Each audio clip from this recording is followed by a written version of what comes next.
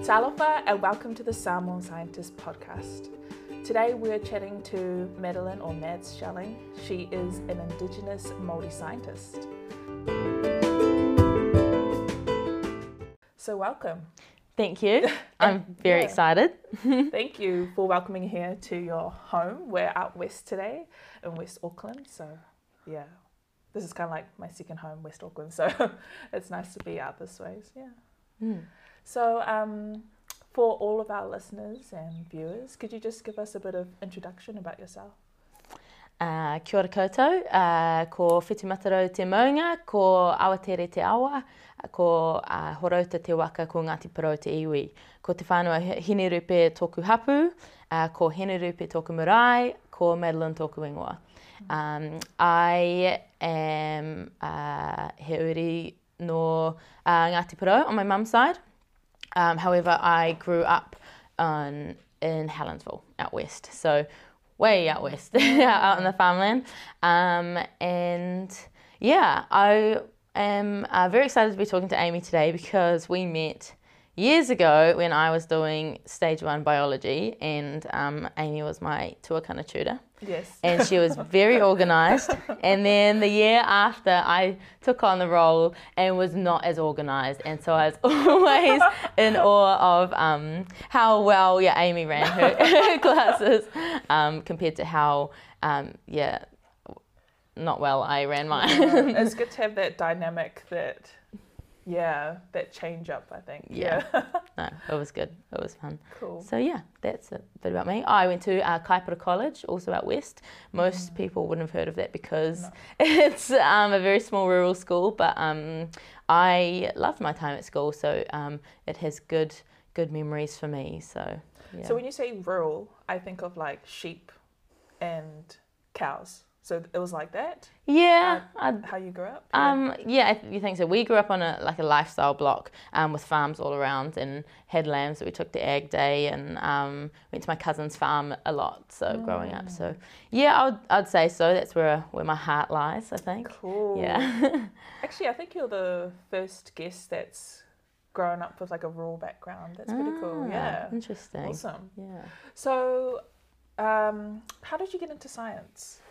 So my dad is a scientist. He is Associate Dean of the Med School at Auckland, which is something he's worked very hard for his whole life. So we kind of grew up in our family, table talk about genetics and just casually reproductive cancers and things like that. So I think science has always been part of my family's life. My brother used to like do experiments and like freeze bugs and stuff, just weird stuff. No, and I think science has just been something we've always found interesting. So I don't actually now do classic science. Yeah. Mine's more kind of social, human sciences. Which is a science. Which is a science, yes. Totally is. Yes. And Indigenous knowledge as well is a science in itself, because it is creating and testing hypotheses. So that's, what I'm doing. So your kind of interest around science started from home, from your dad, really, and just chatting about genetics at the table, at dinner, and things like that. Yeah. What about in high school? Did you enjoy science in high school? I did. I had a great science teacher, Mr. Limmer. I also had a very great geography teacher, Miss Krisnich. Everyone who went to Kaipara will know her.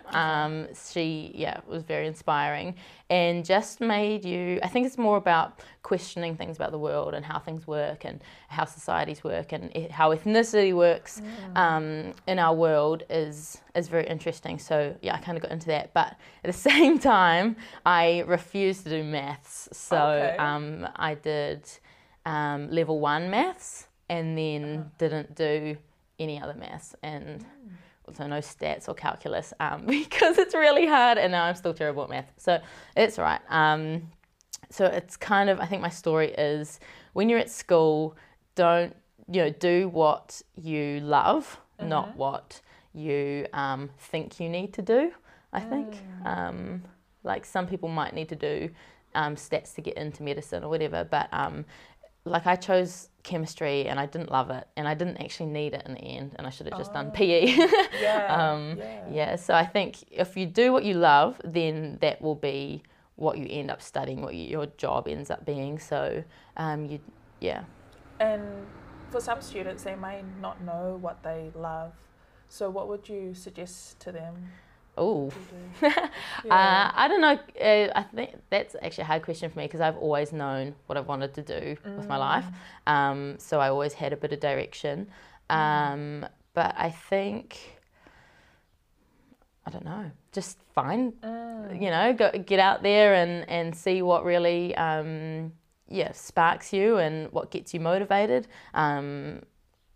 What's the saying? Either do what you love so you can always be doing that, or do what you hate so you can change it in this world or something. Just something that you're passionate about. So find your passions. So you took the sciences in high school? Yeah. 3 sciences, but no maths? No. What was your kind of fun subject? Or I took te reo and geography. Geography was a fun subject, yes. So you took te reo all the way up into year 13? Yeah. Wow. Yeah. So you're fluent? No,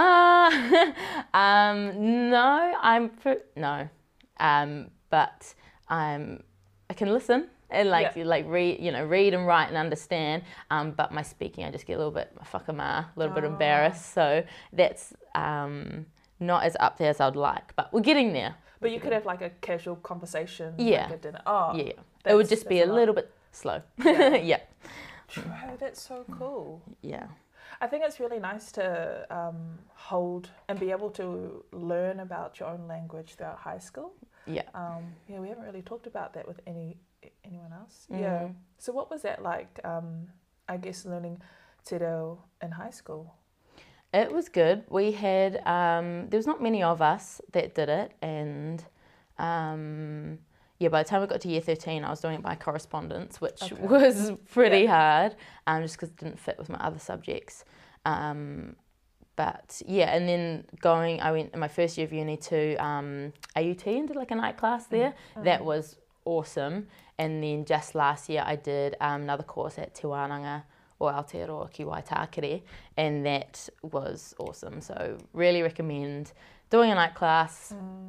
Prioritising the time, yeah. Were those classes free? Yeah. Oh yeah, that's good. Yeah, and they give you so many resources. Like and brilliant teaching. Wow. Yeah, it's definitely something that every Māori person should do, just to normalise te reo in their science journey, because they're not. We often see them as kind of mutually exclusive, but they're not. They go together really well. So. Wow. Yeah. So you were definitely encouraged taking a language. Or te reo Māori in high school, alongside science. Yeah, wow, for sure. That's pretty cool. Yeah, because you learn that Indigenous knowledge is science. So yeah. I was also thinking about. I was wondering if you did any like extracurricular activities at high school, or was it just like studying? I did a lot of studying, but also lots of sport. So we played. Being from a small school, it was a bit easier to get into all the sports teams. So we did a lot of just to get out of Helensville. Yeah. So school was definitely a time of constant sport and study. So it was good. It's important though, I think. Yeah. How did you balance both of that, the study and the sports? Not so well at the start. I think it's something you need to learn if you're the sort of person that wants to push yourself all the time, because you do burn out. So you need to find a good balance between being physically exhausted or physically rested, and also being mentally exhausted, mentally rested. So finding at high school I didn't quite have that balance right, and I'd blow out and get sick all the time. But I think I've nailed it now. Right. Yeah. So for kids who are really into their sports and also into their studies, what's some advice that you would give them to keep the balance so they don't burn out? I'd use it to your advantage. So learn how to read your body and know when you're going downhill, when you're pushing it too hard, and then how to pull it back sensibly, and making sure that you just have that daily balance, and also sleep, prioritising your sleep and your nutrition, is so important for brain power and for body power if you're doing any sports or anything. So, yeah. Yeah, I'm pretty good at the sleeping at the moment. I've got that down. Yeah. True. So after you finished high school, what do you do next, and how do you make that next decision? It was pretty easy decision. It wasn't really a decision. It was just always assumed I was going to go to uni, which was really awesome in my school. And I had a scholarship to go to uni and study a Bachelor of Science. So yeah, I made the transition out to uni, which was exciting, and it's very different to high school. So you kind of learn lots of different skills very, very quickly. But yeah, I had actually a very smooth transition, so I was very lucky. Yeah. So what were those skills, those different types of skills you had to learn when making that transition from high school to university? How to do your own washing. Oh yes. Yeah. And how much time that takes.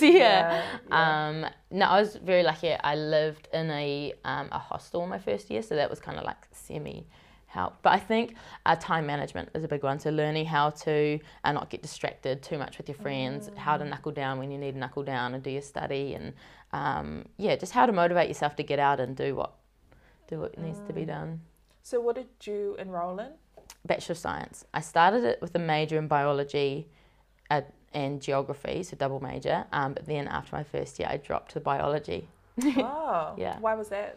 It just was very technical, and I was still very passionate about poverty and people and making some change, and I just wasn't really seeing how that was going to work with the biology. It would have, but I just wasn't as passionate about it as I was with my other papers. So. Wow. And going into university, you didn't really have that perception of what biology was like and what was it geography? Yeah, was like. You didn't have a good idea of what subjects you'll be learning about in biology and geography. Yeah, it definitely got more serious at biology at uni, because we had such a great biology teacher at high school. He made everything seem really fun, and and so then you get to biology and there's just so many facts to learn. Yeah, it was really intense. But I did enjoy it, and I did a couple of the pre-med papers the med students do, and they were fascinating, so interesting. But it wasn't where my heart is. So but geography was very similar. Yeah. But again, you're following your passion. Yeah. So, I don't know, to some people might feel a bit strange having to drop another major, maybe a failure or something. Yeah. But you felt comfortable in doing that because you were passionate about going to geography. It felt right for you.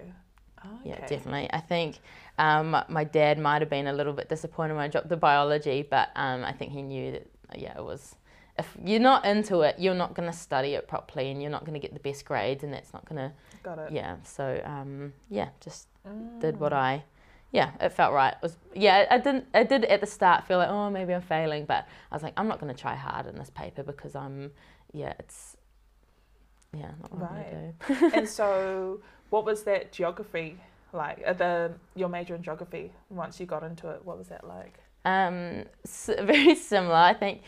Being very determined to do what I'm passionate about, I stayed well away from any papers that I didn't have to do that were about the geographical mapping and stuff. All of the I've forgotten the name of it. GIS? Yes, GIS. No, I didn't know GIS. I couldn't think of anything worse. It's got maths in it, hasn't it? Yes, exactly. Yeah, I probably wouldn't be able to get in. Did very much followed the things that I really wanted to do, which is all the human and culture issues, and more the human geography kind of side of things, but then physical geography wind and climate and stuff. I was no, not for me. Let's talk about cultures or countries and stuff like that. So I think it's once you get to uni, it is so easy to change your path as you go along. It was much easier than I thought, and Yeah, that's really good to hear because Yeah. from my experience, I feel like you're very confined into a career once you decide what subjects you take. Yeah. And for me, it seemed quite rigid. If I went to university, Okay. I couldn't switch Yeah. majors or switch degrees. Yeah. But that's really encouraging to hear. You felt like it was quite easy Yeah. for you to follow what you wanted to do and follow what you were passionate in. Yeah, no, definitely. And yeah, also, like, I know for Māori and Pacifica, it's very hard sometimes to ask these things or to put your hand up and say, look, I'm not comfortable. Can I please change this? You know, because it's very ingrained in Māori and Pacific culture to be, you know, respectful to the elders, respectful to the authority and the teachers. And but actually at Auckland, well, I assume other unis as well, you can say like, look, this isn't part of my journey. I'd really like to try this. And from my experience, everyone was very supportive of that. Wow. And I think, yeah, big barrier for Māori and Pacific, if we, you know, believe in yourselves that, you know what you want to do and what you don't want to do, and asking people is not a burden on them. You know, it's their job to help you find your best path through university. So, yeah, don't be afraid to get what you want to get, I think. Yeah. So who did you go and ask? Who was the first person you asked about changing your majors? They've got lots of like officers and people that you might have to book in to see, or just email a lecturer and I'll pass you on to the person. So I found it quite easy to navigate those. And information's all somewhere on the website. So yeah. So I was just thinking as well, you know, you're following your passion of what you enjoyed at university and the papers. Did you have any idea of what that could translate into in terms of a job? I had ideas, but no, I think the whole journey from start of uni to the end will kind of define that for you. So I think not having, unless you, I don't know, hang on, that's a really tricky question. No, not really. Yeah. I just kind of wanted to see where it took me. Yeah. Yeah. I mean, I wasn't. No, I was going to say something rude about an arts degree, but I won't. Yeah. No, I just assumed that, you know, because I was always passionate about poverty and the environment and you know, hunger and disease and health and all those things. So you know, we are always going to have those in our world, so I assume that there's a job out there somewhere. Yeah, no, definitely. And during your time at university, were there any big challenges that you faced? I wrote this down. Oh, yeah. Nah, not really. Like I really, because I studied what I really loved and it was really fun, and I'd come home and be like to my flatmate, I'm really excited, I'm writing like an essay about like water quality in the Ganges River, and she was like, you're such a nerd. But no, I always enjoyed the study side of it. It was probably more out of study things like, I don't know, breakups and personal life. Yeah, personal life stuff. Yeah. So not really study challenges, though that is challenging. You know, you're moving out of home and you're growing up and becoming an adult, and so it's a journey. But I don't think it's I think it's worth it in the end. So. That's quite. I find that quite not astounding, but like quite like significant that you study what you love and then you come home and you're like, I'm actually excited to write an essay. I'm excited to study for a test. That's such like a different way of thinking and like different mentality. Yeah. That it's so positive. Yeah. And the positive outlook on university. Yeah. Because I see a lot of memes. Like, yeah. I have to study for this test. Or yeah. I have to do this essay. So. I mean, there's definitely a couple of papers like that. That I did that I just didn't enjoy, but most of the time it was enjoyable, and so now I'm studying my PhD in Māori health and food security and food sovereignty, and so it's all of that has kind of guided me slowly towards where I am now, and I think that I mean, looking down the barrel of 3 or 4 years of PhD research, and I'm actually excited to do it. Yeah, despite the memes, so many memes about how stressful it's going to be. But no, it's exciting. So yeah, I think that it just makes it so much easier when you're doing what you enjoy.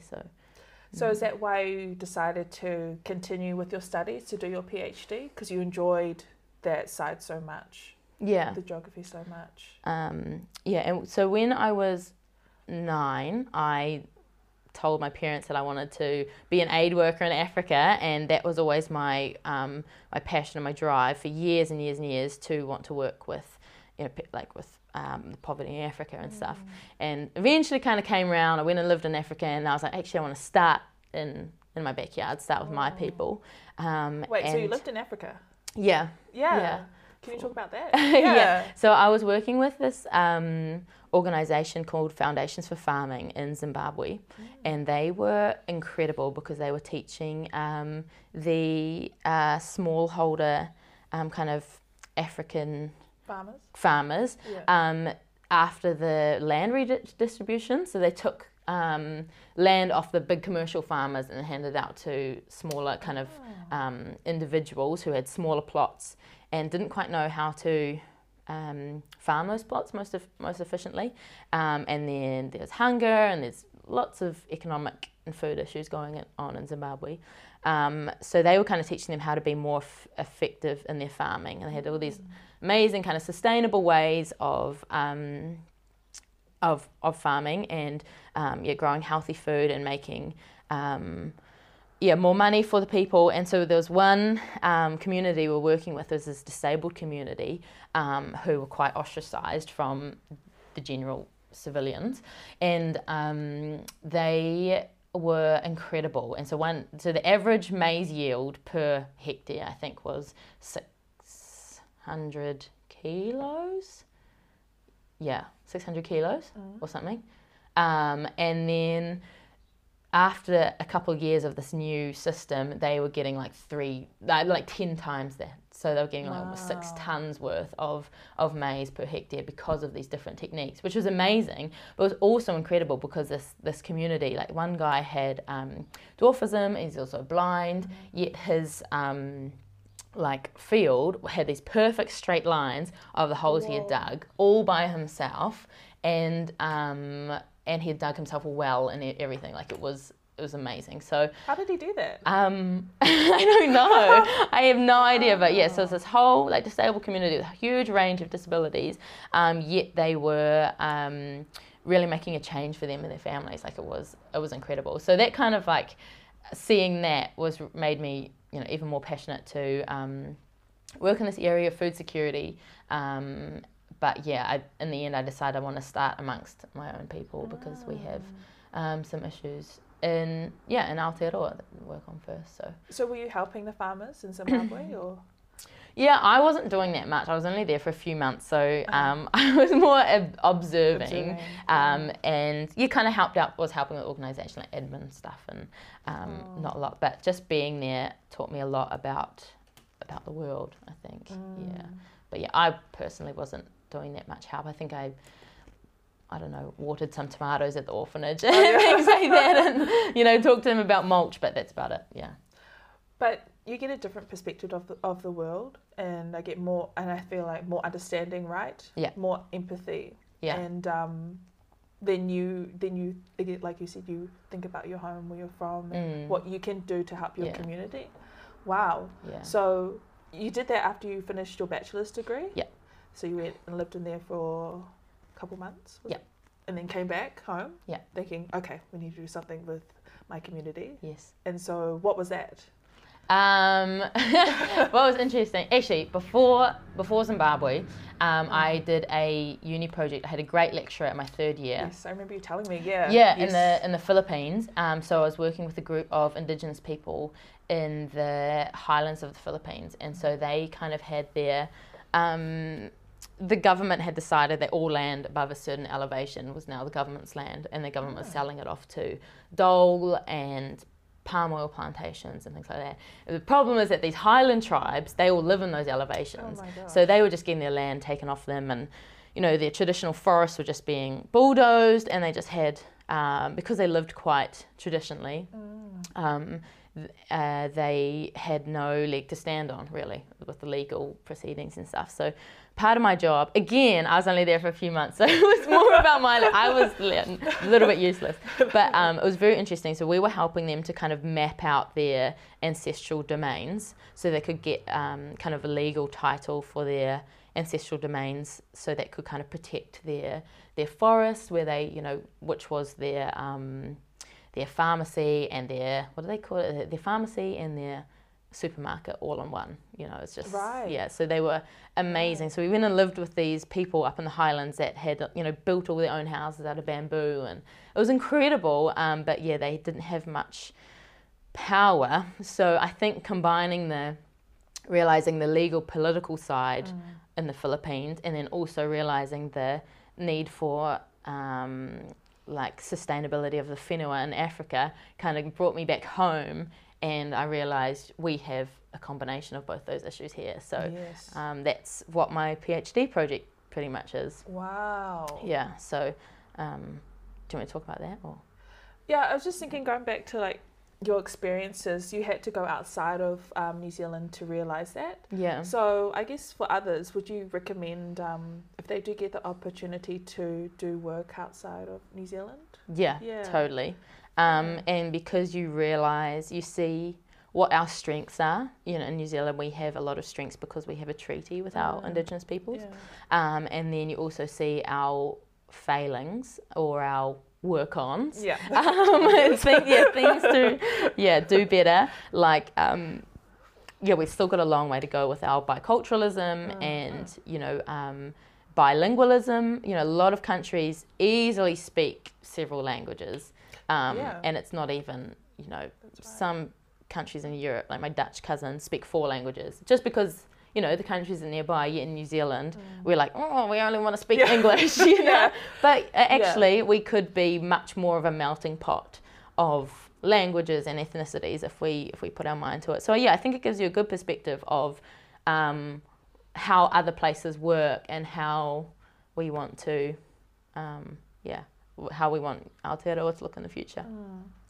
Yeah, and how did you get those opportunities to go overseas to do research? Right. So it was a summer studentship. Yeah. I think the Philippines one, and I just had a great lecturer, Professor JC. Yeah. Shout out.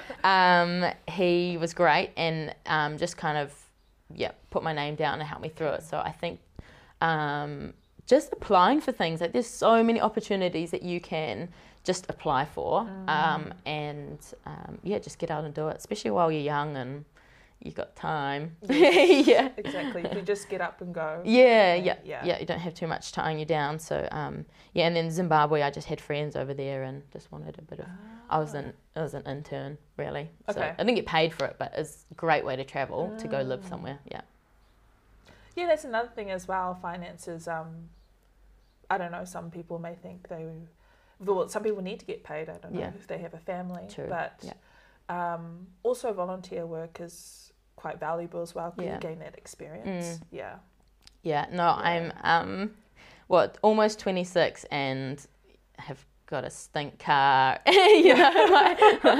My wealth is my experiences, but really it's been a little bit pohara at times, but just the more you study, the more you end up getting paid for your jobs at the end. So hopefully I'll catch up eventually. True. But definitely worth it, I think. I'd rather have a stink car and have gone to Africa than not. Wow. Yeah. Yeah. Than have a Beamer, but a waster. Yeah. No, I definitely know where you're coming from. Yeah. Were you working while you're studying? Yeah. Bachelor's? Yeah. Even though you had a scholarship? During my bachelor's, not really, more in the holidays. Oh, yeah. And then, because, you can get a good 3 months work in the holidays. Yeah, sure. And then, then I worked in between bachelor's and honours. So. Oh, yeah. Yeah, and in between travelling and stuff, so, Yes. Yeah, because I think as students, we do, or some people don't have scholarships, so they need jobs, so they work while they study as well. But that is kind of the reality, right? Yeah, and that is really really tough, like especially this year, working and training and trying to get my PhD started has been financially, quite stressful.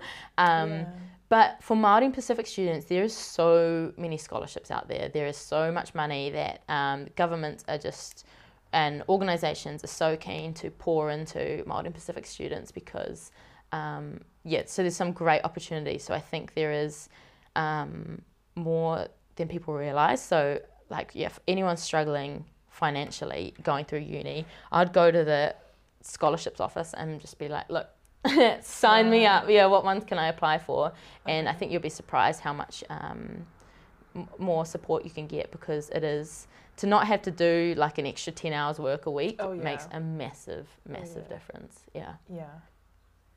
So after your experiences from your experiences in the Philippines and in Zimbabwe, you come back and then you start your PhD. Mm-hmm. So did you want to talk about that process there? You just touched on it a bit, about how you're trying to organise your PhD and then working and then training. So that's a bit of a sore point for me still. So I first contacted my supervisors in April, and then just because the system can be a little bit difficult, I think compared to having such a breeze through undergrad and honours as well, the process of a PhD application was this year quite stressful, because I don't know, my Māori supervisors were super busy, and so it took ages to reply, and I'm all keen to go thinking it's about to start next week, and then I was told I was going to start second semester, and then 3 months later I finally get accepted. So it's just been a bit of a process, and if I didn't have Dad, actually, I probably would have pulled out, which is why I am writing a letter to the people who, White Chicks, and he's like, I'm going to write a letter. No? No. Is this like a complaining letter or like a complaining letter? Okay. No, Karen letter, I'm going to complain to the... Can I speak to the manager? Because if I didn't have Dad, or if I was a Māori Pacific student who, had a busy family at home and was trying to get this started, but also, had to support their family, I would have pulled out months ago. Is way too difficult. If I didn't have the support from my whānau, it would be way too hard. So I'm determined that there is a way to make the whole PhD process more streamlined, because we need more Māori in tertiary studies. You were at the conference yesterday. Yes. You're talking about Māori and Pacific in tertiary, and to go through 9 months of not being able to work much because I'm trying to get this PhD started, and I think it's about to start and it doesn't, is too much for someone. So luckily I had a job that's just scraped me through, but that's my rant. But it started now. I got accepted last week. Yay. And my scholarship money is supposed to start next week, so I will finally be able to pay my bills. Wow. So that's tough. Definitely recommend that everyone gets a job while you're starting your PhD. Expect it to take a while. And then hopefully in the meantime, I will write some letters and they will sort out their system. But I think it's important having support. So for you, that was your dad. Yeah. But it could be support from someone who knows the system as well. Yeah. And knowing how to respond to the university process. Because, it's the same with all universities. They have a process they have to follow. And there are different ways about approaching that process. So I guess having a guide, right, is helpful. And again, that whakamā of not asking for things is big. You just got to keep sending emails, I was always like, sorry to be annoying, but have you seen my application, and how long is it going to take? And my supervisors are always, oh, sorry, yes, we're busy, but we'll check now, and it's not a burden on them. Because obviously, again, it's their job, and they are just very busy people, and they just want to be reminded like that. So don't be ashamed to keep on sending emails until you get where you need to be, because if you wait for everyone else at unis or in academia, then they won't get back to you. So you have to really fight for it, I think, which is tough, especially when you don't want to be like annoying or pushy. But yeah, you do. There is an element of fighting for your getting your PhD started. No, I can relate to that, because even just emailing lecturers about asking them a question, you feel like, oh, I can't email them again because it would be annoying. Yeah. But you're right, it's their job, and they are busy people. That's just reality, and this is for everyone I'm assuming everyone in academia. And so, it is really our responsibility to just keep emailing. Yeah. There's nothing wrong with that. Yeah. And just to keep on top of it. Yeah. Because it's our education, our journey, and we need some money to survive. So you get that money. Yeah. No, I had one potential supervisor, and he said the squeakiest wheel gets oiled or something. Just meaning the more you squeak, then someone will pay attention to you. And he said, he actually said to me, I hate it when students don't email me and they assume that I remember and that I need to, and if they're waiting for me, and then they're like, oh, I was waiting for you. He's like, no, you just keep bugging me. So I was like, sweet, will do. But, and then there's that cultural difference you're saying, where he was Pākehā, so which was interesting, but it is cultural difference, But just to remind us that it's different when we're in academia. Yes. Those. Totally. I mean, there's respect, but there's not that cultural respect understanding we have in our own cultures, Pacifica Māori cultures. So email.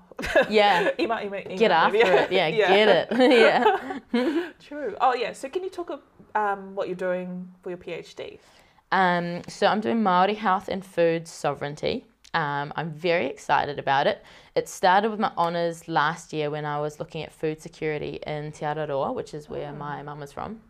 And that was a really interesting project because it was also at the same time reconnecting with our whānau there.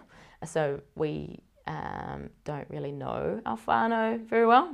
We kind of know the whakapapa, but we don't know, the aunties and the cousins and the nannies. So going down there was very scary to kind of just turn up to someone's house and be like, we're your long lost whānau. And it was wonderful. It was amazing. We made some awesome connections and met some cousins and stuff, which is so special. And then, sorry, that's not even talking about my PhD yet.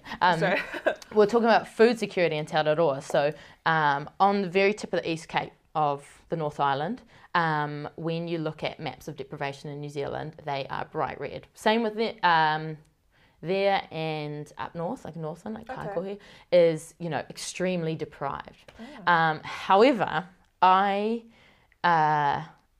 was pretty convinced that actually wasn't the real story, because they're a very isolated community, very connected to the traditional lifestyles and kaimoana and hunting and fishing and collecting kaimoana, and so I kind of went down and asked a few questions around what are your traditional practices here that create resilience to food security to make sure that you have kind of enough nutritious food year round. I kind of said, these maps of deprivation are telling the rest of New Zealand that this is a very deprived area, and they're like, oh, we're fine. They're like, you could cut the power to our community and we'd survive because we have that depth of mātauranga, that depth of knowledge of our whenua that is not recognised in the rest of New Zealand. So they really could. You could cut the power, and they would. One whānau would bring the beef to the marae, one whānau would bring the fish, one whānau would bring the pork that they've hunted to the marae, and they just used traditional ways of living, which is just manaakitanga, sharing the food. And how do they cook the food? I'm not sure. They'd find ways, like they would have hangi pits they had huge had gardens, like mara, and they would just they have those kind of systems in place that created resilience that was not recognised. So when I looked at our food insecurity questionnaire for New Zealand, we've got 8 questions, and all of those questions are related to affordability of food. Do you have enough income? Do you have enough money each week for your food?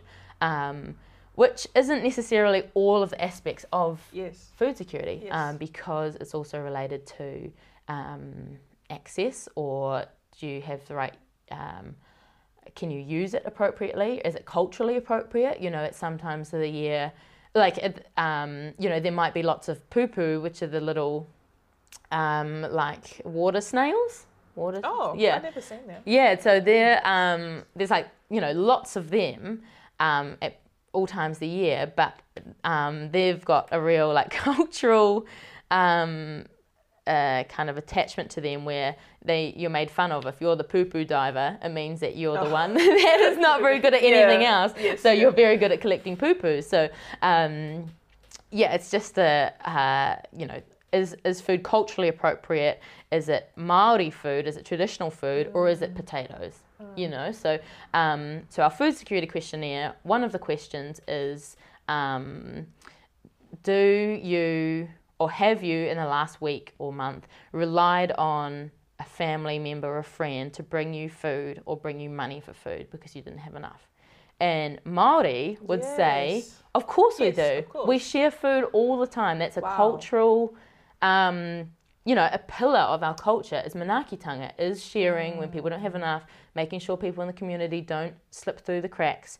You know, that's a very, you know, if Māori traditions, or even Pasifika traditions, are functioning well in a community, that's a big yes. But if you tick yes on our food security questionnaire, that goes down as a negative response. So it makes you look more food insecure when actually you're more resilient.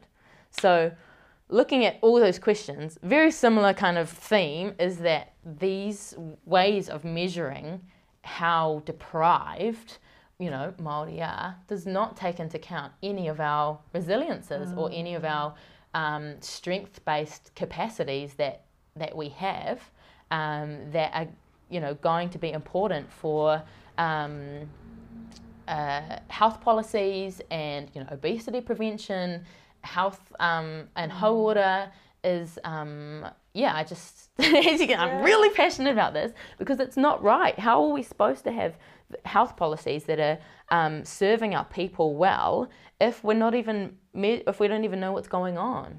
Yeah, it's a Western lens, a Western survey. They haven't considered our Indigenous communities into that survey. Because like you said, it skews everything else in terms of funding, right? How we're going to help with obesity and like poverty in New Zealand. Wow, that's really interesting. So you found the complete opposite when you looked at that graph, the map from the survey, that really where your marae is, where your community is, where your family is, they are not undernourished, they're not in poverty. Correct. They're thriving. Yeah. Was it like crayfish and stuff? Oh, yeah. Like they were, living royalty. Yeah. No, totally. It was the opposite situation. And if there were any health issues, it would be because of the westernized food. Like, so they had one Foursquare, and the nearest countdown is like hours away. Wow. And, you know, Foursquare block of butter is like $8. And it's crazy. And the other thing I thought of was, yeah, like you said, it skews where our funding goes. So at the moment, there is funding for, you know, those little Fonterra milk in schools containers. Yeah. You know, millions of them, okay, maybe not millions, but lots of them being poured into the schools in this community. Whereas why don't we just fund the local dairy farmer to provide the community with milk? You know, create, you know, fund a system for him to feed the community. That enhances his mana, or their mana, his or hers. Females can be dairy farmers too. Yes. Enhances their mana because they're feeding their family, they're contributing to the hapu, and it enhances the mana of the community because they're not reliant on outside people giving them things. And you know, I just see that as a win-win situation. Like, why can't that be where our funding goes? But no one's going to see that when you look up the food insecurity in East Cape, and it's like 10 out of 10 for on the negative side, Yeah. you know, because it's not been measured properly. We don't understand that what's actually going on. So my PhD is hopefully going to think of like a different questionnaire that is asking Māori, what's your view on food security, food sovereignty, where do you stand? You know, and one of the questions might be, do you have a close connection to your marae? And then if you tick yes, that's a point towards your resilience, because maraes are kind of hubs of, you know, sharing that manaakitanga and that knowledge and, you know, all those things. So that's, where I'm aiming for, I think. And will you be going across all of New Zealand, or just from, were you saying on the East Cape? Yeah, so I decided not to research my whānau again because, you know, Māori and Indigenous people have a history of being research subjects, and my relationship with my whānau is far too important. So I'm not going to be working with them again, even though they're an incredible community. That's a great example of food security and food sovereignty.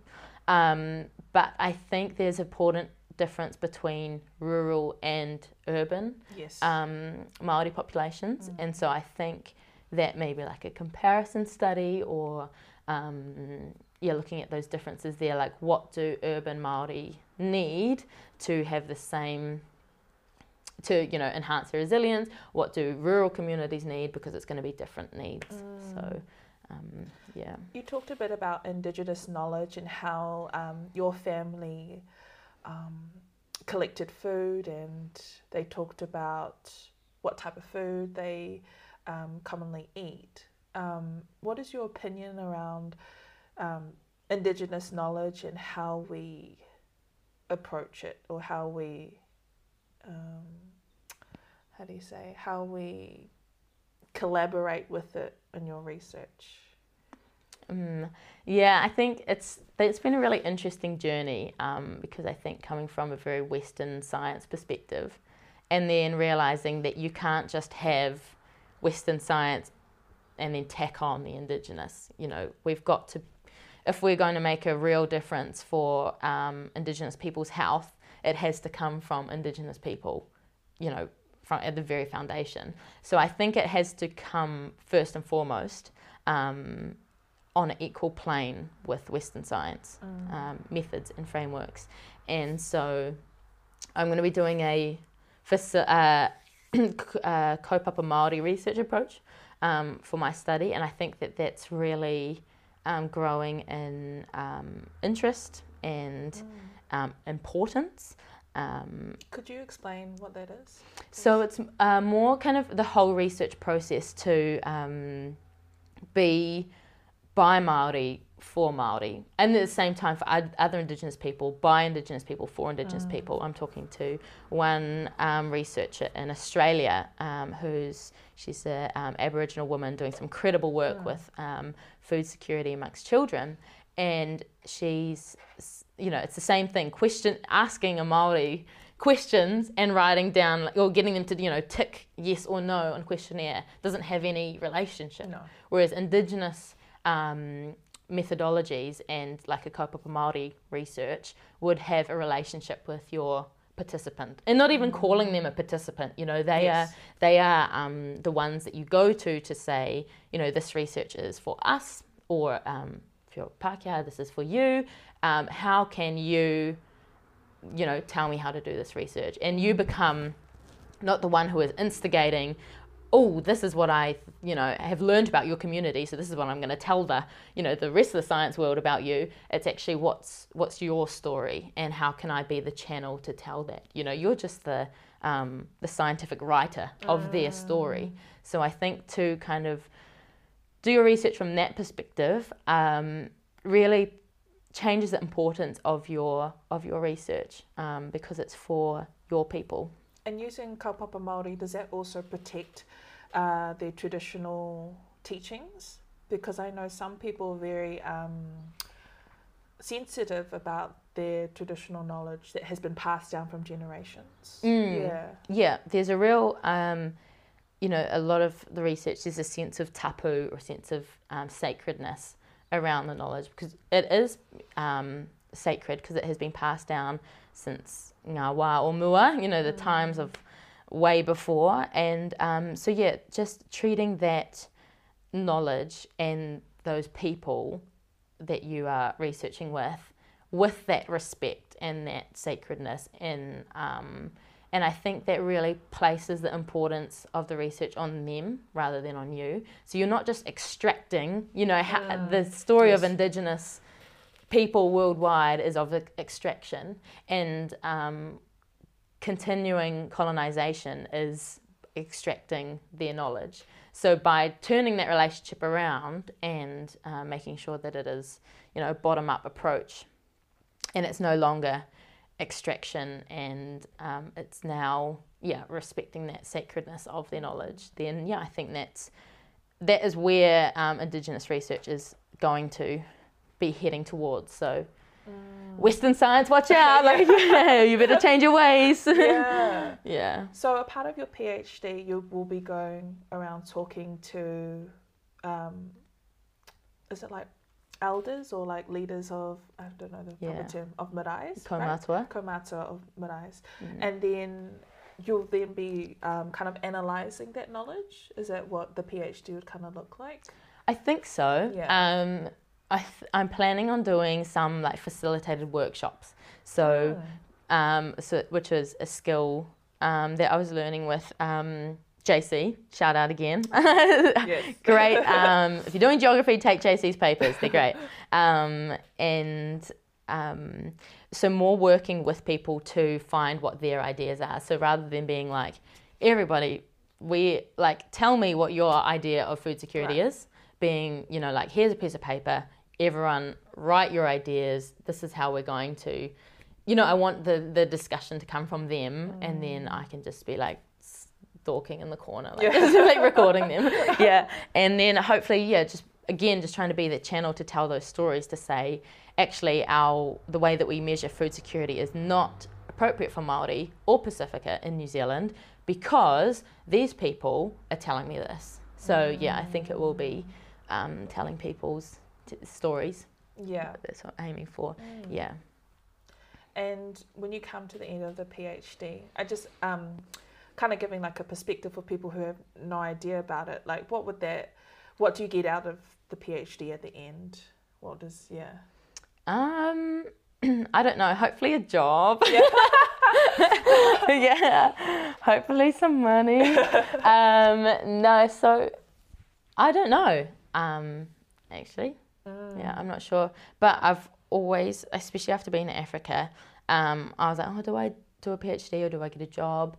Doing a PhD, to have grown up in a sciencey family, having dad as its support, and having the opportunity to do a PhD, I think is a real privilege. So I will use that privilege of having done that study to make some difference. Right. I think, rather than, Yeah, and again, you're following your passion. Yeah. And I feel like since you've been following it, these opportunities have come up. Yeah. Anyway. Even like talking to your JC. Yeah. Or even going to Zimbabwe, having contacts over there. But that was really driven from your underlying passion of what you wanted to do, what you felt comfortable doing, and wanting to make a difference. Yeah. Yeah. So I think that's good that you brought that up, that you don't really know what you want, a job straight out. I mean, it's like 4 years, so I'm sure by the end of it, something will come up. But I would love to work with Indigenous people all over the world because, Māori are doing, on the scale of other Indigenous peoples, are doing well. Yeah, they're killing it. Yeah. They're like, and so, there's work to be done in the Pacific, there's work to be done in Australia with Aboriginals who, Australia's like 20 years behind New Zealand. They don't even have a treaty, they're not even mentioned in their constitution. So, don't get started on that. There's work to be done, and so I think it's a real privilege to be working with Māori who are at the forefront of these kind of cultural developments. So now that you're doing your PhD, you're still, it's really busy, right? You're still working? Yep. And so do you do like any, I guess, fun things outside of study? No, I do. I'm going to say the C word. I do CrossFit. I do a lot of CrossFit, so that keeps me sane, and that's also really fun, like the traveling and the competitions, and training is my social time, and so that is, gets me through. Yeah, wow, so you get to travel with CrossFit as well? Yep. Wow. Yeah, hopefully if I can get some sponsorship, then I can travel some more. But funds are going to be a little bit tight the next few years. But hopefully, do some more travel. Mostly just Australia and Christchurch. So, again, how do you balance that? Because PhD is a lot more than bachelor's. And from what I'm guessing, CrossFit, I know Mads is like, she's the best at CrossFit, I think. But so how do you balance the two? What's today? Thursday. I'm 4 days in to my PhD. so far it's gone great. No, I think it's, definitely time management, but it's a good balance because you can do your work and use your brain and you're sitting on your bum and then, time for training, you can switch your brain off and you can go use your body and then come back and you're a little bit mentally tired, a little bit physically tired, hopefully get a good sleep, and I think it's a really good balance. And it just gets you out of the screens, like it gets you doing something physical, you sweat, endorphins. I think it's really, really important. So I don't know how I'm going to balance it actually, especially with all the competitions next year, but I'm determined to make it work. So we will see. Yeah, I think with PhD it's more flexible. Yeah. For PhD you don't have to be in the university from 9 to 5. It is like a job, but you can create those hours that work for you. Yeah. Like with the competition seasons coming up, people are like, my mum was like, why don't you just get a job? And I was like, no, then I have to be somewhere for 40 hours a week. Like, how am I going to do like 10 to 15 hours of training a week? No. Yeah, not for me. So it's a PhD was the way to go, just with the flexibility of the hours. So that was a big plus for me. Will you travel around New Zealand? Yeah, because then I was thinking you could do your research at the same time if you're in the same place. Yeah. So my coach is in Christchurch, so I'm like, maybe I could do some work with Kaitahu. Yes. So, that would work out really well. Yeah. So I'll work smarter, not harder, I think, is going to be the motto of the next 4 years, 3 years. Cool. Yeah. What was I going to ask? Yeah, if people have more questions or want to have a chat with you, where can they contact you? I'm always up for a chat, a bit of distraction from my work. You can contact me on Facebook, Madeline Schelling, or on Instagram. What's your Instagram name? Madeline, so it's Madeline. Madeline. Yeah, Madeline .Ellis. .Ellis. Okay, cool. Yeah, flick me a question and let's have a yarn. Yeah, I'll link that for you guys. Any last comments that you want to make? No. Thank you for coming though, and listening to my constant blah, blah, blah. Very interesting. It was really good to have that kind of support and peers as well. Good example of good peers in uni and in research. They understand your journey and they get you through. So important people to have, I think. Yes, definitely. Yeah, support in any form. Like you said, your dad has been a really big support. But yeah, I think adopt a lecturer. Yeah, that as well. Yeah. And having not just academic support, but whatever family support, friends support, like pet support. Yeah, whatever you need. Yeah, definitely. So I think moral of the story would be if you want it, like just go get it. Send those emails, do that study, do what you love, work smarter, not harder. Yeah. Love it. Yeah, because we need more Māori and Pacific in tertiary education. Yeah. Thanks, Mads. No worries. Thank you. Thank you so much for listening to the Samoan Scientist podcast. If you have any more questions or comments, just message me on Instagram, Facebook, Twitter, LinkedIn, and YouTube. And please ask me questions. I'm here to help.